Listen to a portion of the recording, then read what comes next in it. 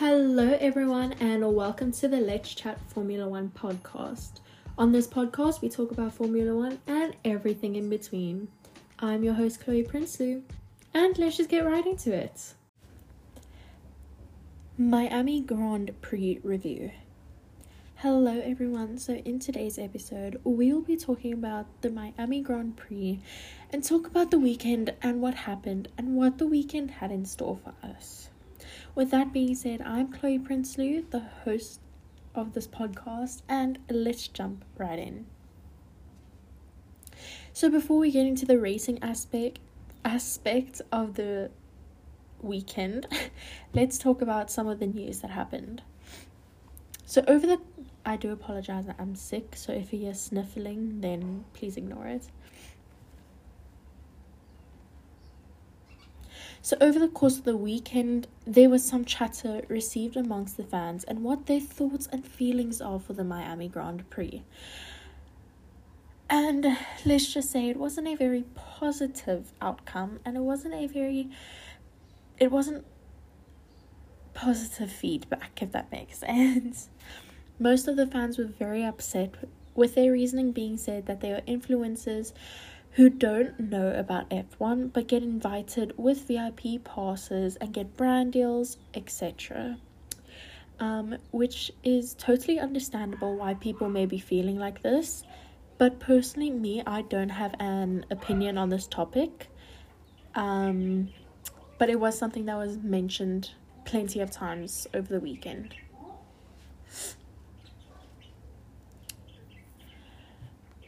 So yeah. Moving on to some other news, Charles Leclerc took to his Instagram story last week, and he actually posted on his story saying that he is releasing another song called MIA 23, which is 1:1, which is exciting news since we already got the AUS 23 1:1, and now he's releasing MIA 23 1:1. I'm very excited to see what the musical industry has in store for him. So now let's take a look at the weekend and the race that happened. So let's start off by looking at Friday, because if you don't already know, Formula One is taken over the course of 3 days, Friday, Saturday and Sunday, and sometimes it may be taken over the course of Thursday, Friday and Saturday, which we'll get into later in the year. So let's look at Friday. FP1 and FP2 was held on Friday, which stands for Practice 1 and Practice 2. There wasn't an article, anything written about Practice 1, so I'm just moving right into Practice 2. In Practice 2, Max Verstappen set the fastest time in Miami ahead of the Ferraris. As for Charles Leclerc, P3, he brought out the first red flag of the session. During Practice 2, Carlos Sainz finished second, while his teammate Charles Leclerc finished third. However, Leclerc brought out a red flag as he oversteered and locked up, sending the Ferrari into the barriers. The top 5 in Practice 2 was Verstappen, Sainz, Leclerc, Perez and Alonso.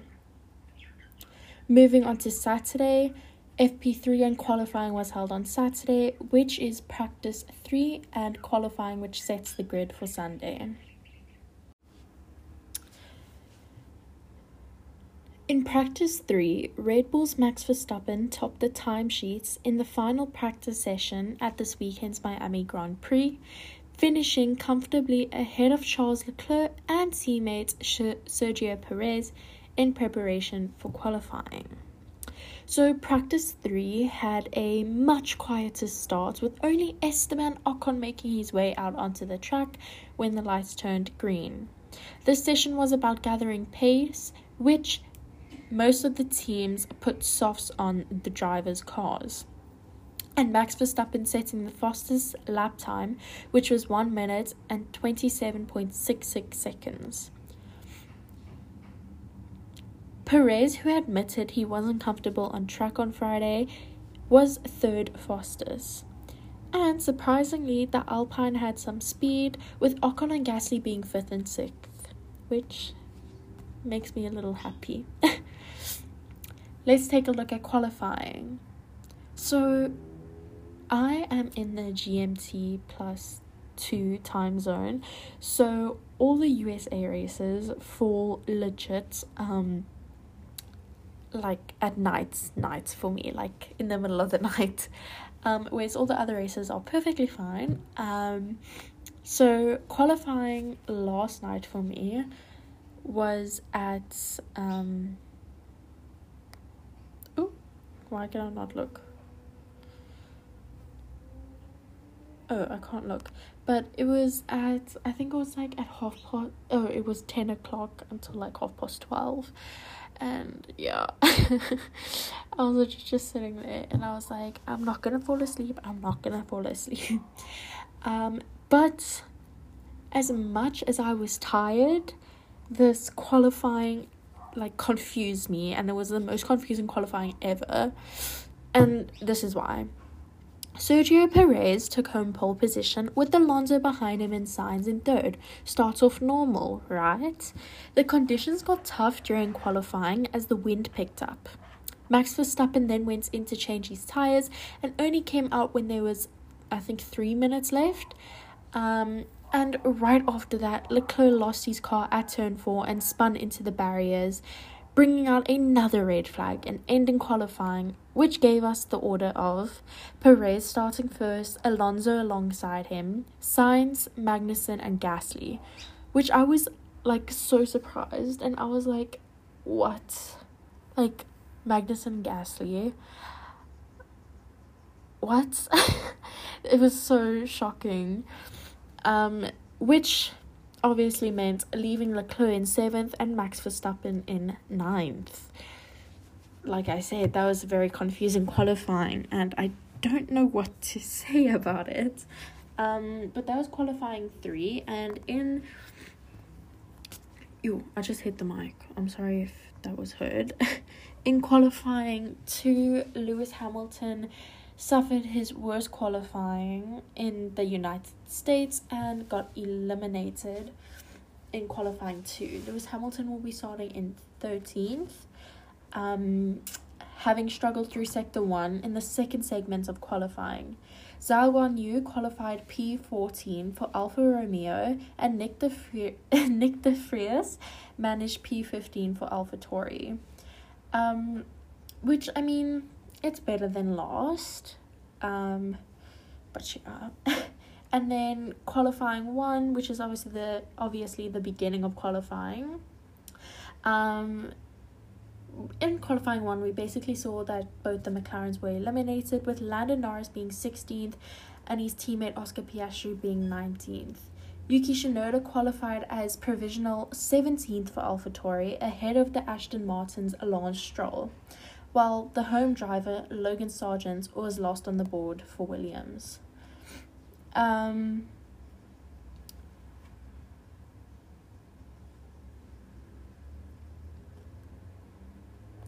Yeah, that was basically it for qualifying, but the Haas showed a stunning turn of pace, with Kevin Magnussen taking P5 in Q1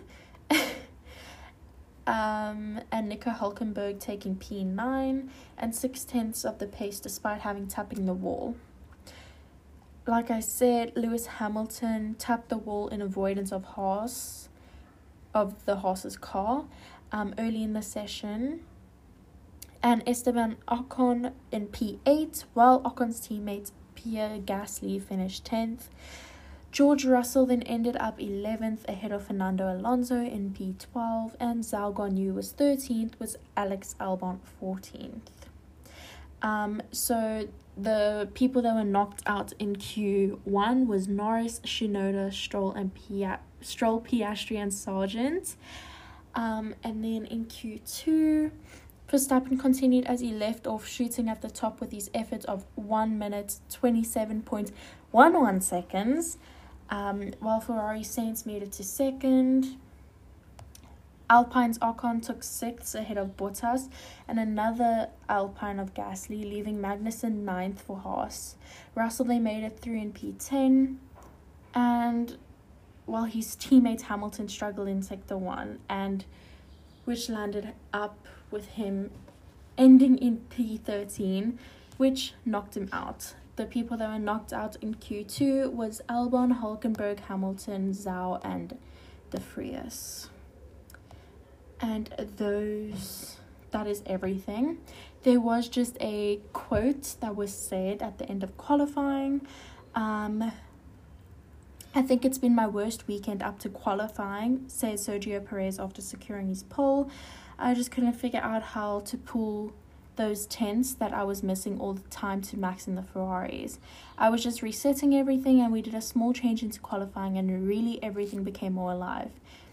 I think this was tarmac. We just playing a bit with the tools, and we put in the lap when it mattered. So that is everything about qualifying, and we will be looking at the race.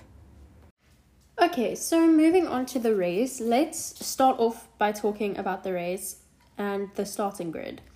So I'm not going to read the whole grid, I'll just read the top 10, and the starting grid was Perez, Alonso, Sainz, Magnussen, Gasly, Russell, Leclerc, Ocon, Verstappen, Bottas, and I don't know if I already said it because I am I am recording this section like right now, a day later, so I don't know what I said yesterday.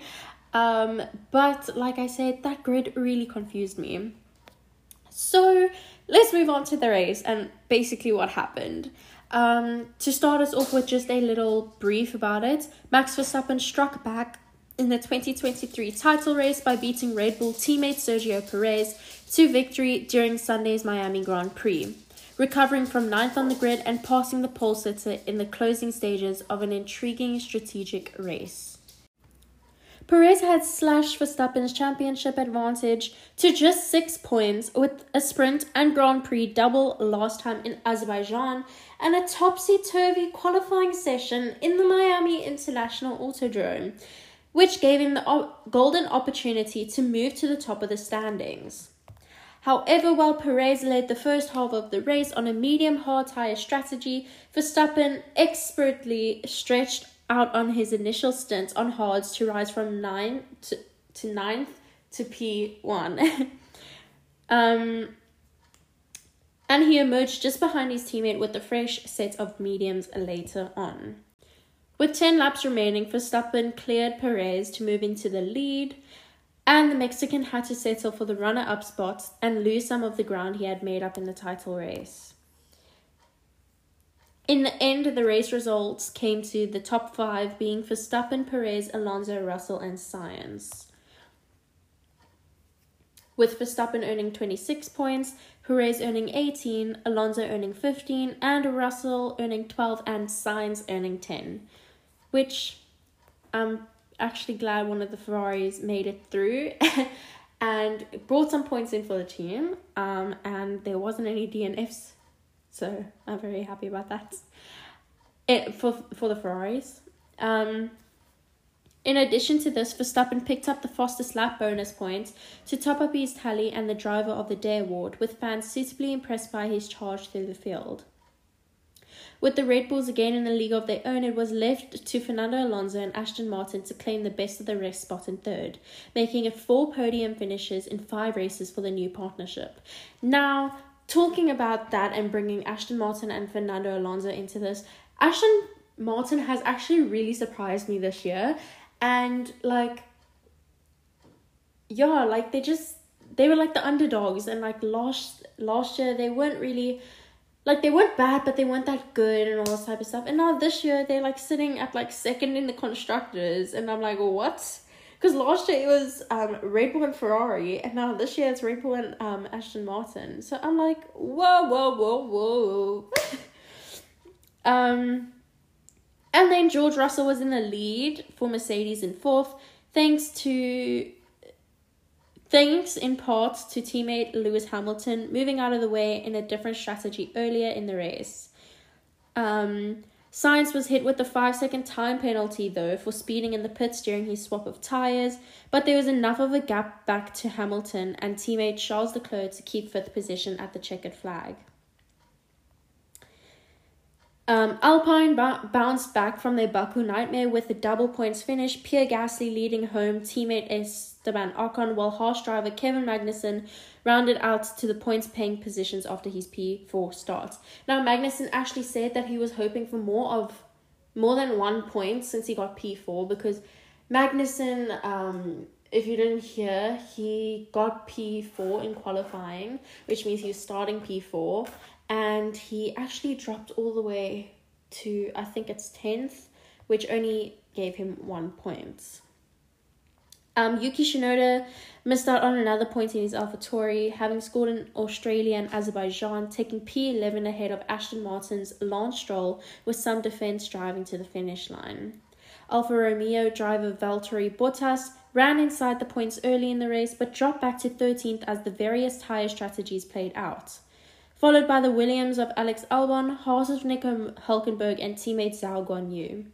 McLaren pair Lando Norris and Oscar Piastri had quiet race en route to 17th and 19th respectively, having been the only drivers to start on soft tyres. They were split by the other AlphaTauri of Nick de Vries, with Williams rookie and home favourite Logan Sargent bringing up the rear after an early pit stop for a new front wing. Now, now that we've mentioned McLaren, I actually feel for McLaren. Like, McLaren is probably one of my top 5 teams, and like, I'll look at them and just be like, what happened? Because McLaren earlier in the year, they were like, yeah, we built the car so that, like, we made the car so that it can be probably one of the best out on track. And like, I don't know what's happening right now, but there's something happening with the McLaren. So I don't know what, I don't know how, I don't know where, I don't know when, I don't know who, but yeah. Yeah, that's about everything just for the race. And there is some news headlines where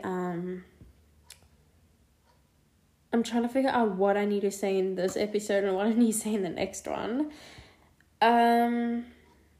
Okay, let's talk about Ferrari.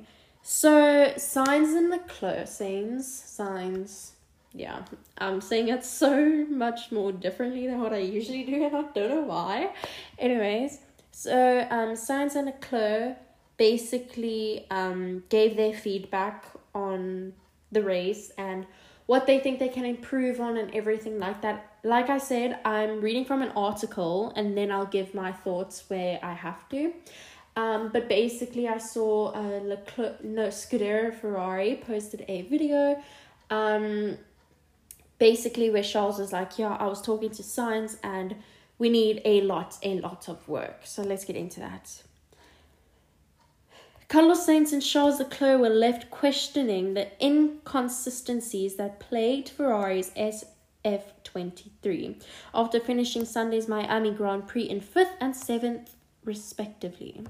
Leclerc started the race from 7th after crashing out in qualifying and struggled to make inroads on the drivers ahead, finding himself in a battle with the Haas of Kevin Magnussen for much of the early stages in the race. So I was actually watching the race and it was like these two were just so focused on each other. Like Charles overtook Magnussen, then the next corner came and Magnussen overtook Charles, and then the next corner came, and it was so on so forth. And I was like sitting there and I'm like, okay, can one of you just keep it? And then Magnussen kept it, I'm pretty sure, and then I had to get up because I needed the bathroom, and then I came back and Magnussen was dropped out. Leclerc was like 3rd or something like that, and I was like, okay, I missed so much, I don't know what I'm doing. Like I legit, and it was 2 minutes, and I was like, okay, everything happened in 2 minutes, and I need to recap myself. Anyways, so after his first and only pit stop, the Monegasque made his way through the field, eventually passing Magnussen before overtaking Pierre Gasly for 6th, only for the Mercedes of Lewis Hamilton to come by, dropping him down to 7th at the flag again. Following the conclusion of the race, the Ferrari teammates were pictured having an intense discussion in Portforme. Sorry, I don't know if I'm saying that right. And speaking to the media afterwards, Leclerc revealed what was being said. It was really difficult, he admitted. We were just speaking to Carlos and we basically agreed that we have a car that is so incredibly difficult to be on the limits and on my side. I don't know what is going on, but in the high speed, I had the car moving a lot. Not from the rear, but just from the overall platform of the car was touching like crazy. So we will check the car and everything, but it didn't feel great. As we were saying with Carlos, it was just very inconsistent car today. Obviously, not a great race. Then, when asked why his car was bouncing so much more compared to Sainz, Leclerc replied, "We need to check. I cannot speak for Carlos. I haven't seen it. I don't think he was complaining that much speaking to him, but for me it was quite crazy. So I don't know what was going on really." Leclerc then asked how important the upcoming upgrades are that Ferrari plan to bring to the next few races, to which he responded, "Well, it's going to be very important because now we are very, very, very far away, like very far away. And for me, I really struggle to find any explanations why we are so far in the race and so close in qualifying. This is really something we need to work on." Sainz, on the other hand, revealed that all the issues he was battling in his second stint that saw him go from fighting with Fernando Alonso for third to losing to the Mercedes of George Russell for fifth. When told what Leclerc had previously said about the conversation and their car, Sainz said he revealed it then. "It's very tough for us at the moment. I had a super encouraging and exciting first stint pushing Fernando and thinking that we could actually battle him and stay ahead of the Mercedes for the race. Then we went for the undercut, which was they were pitting early for fresh tires, and having to push those first 3 laps after the pit stops killed my tires, and it was just a very long stint from there to the end. We were battling inconsistencies of the wind with the unpredictability of the car, with the overheating of the tire, which means we have very little flexibility in the race to play around with other cars with the strategy. And I think we paid the price of maybe pitting those 5 laps too early to undercut Fernando." Asked what Ferrari can do to solve their issues, Sainz said, "Keep trying things. We are trying every weekend, changing the car every weekend. We just need to find out why we are on the fight for pole position on Saturdays and then 1 second off on the Sundays. We just keep digging, keep understanding, because it's going to give us a better understanding for the rest of the year." So that was actually that last bit that I read. That was actually something that I was thinking about. I was like, and I actually spoke to my dad about it yesterday when it was the race. I was like, "Dad, the Ferraris are so close in qualifying and in practice, in like the practices, but when the race comes, they like seconds off." And I mean, if you watched Australia last week, I'm pretty sure it was last week, I mean, the drivers were legit Leclerc was 15 seconds away from Max. And I was just sitting there and I'm like, but this Ferrari was doing so good in qualifying, and the same car is driving now in the race, and what happened? So I feel like that's something they also need to figure out. I think it's maybe also their strategies. Like I said, I'm not an expert in that. Like, I'm not an engineer, so I would not know. But I think it's possibly their strategies that are making them like this, because, I mean, in qualifying, there obviously is strategies, but yeah. Yeah.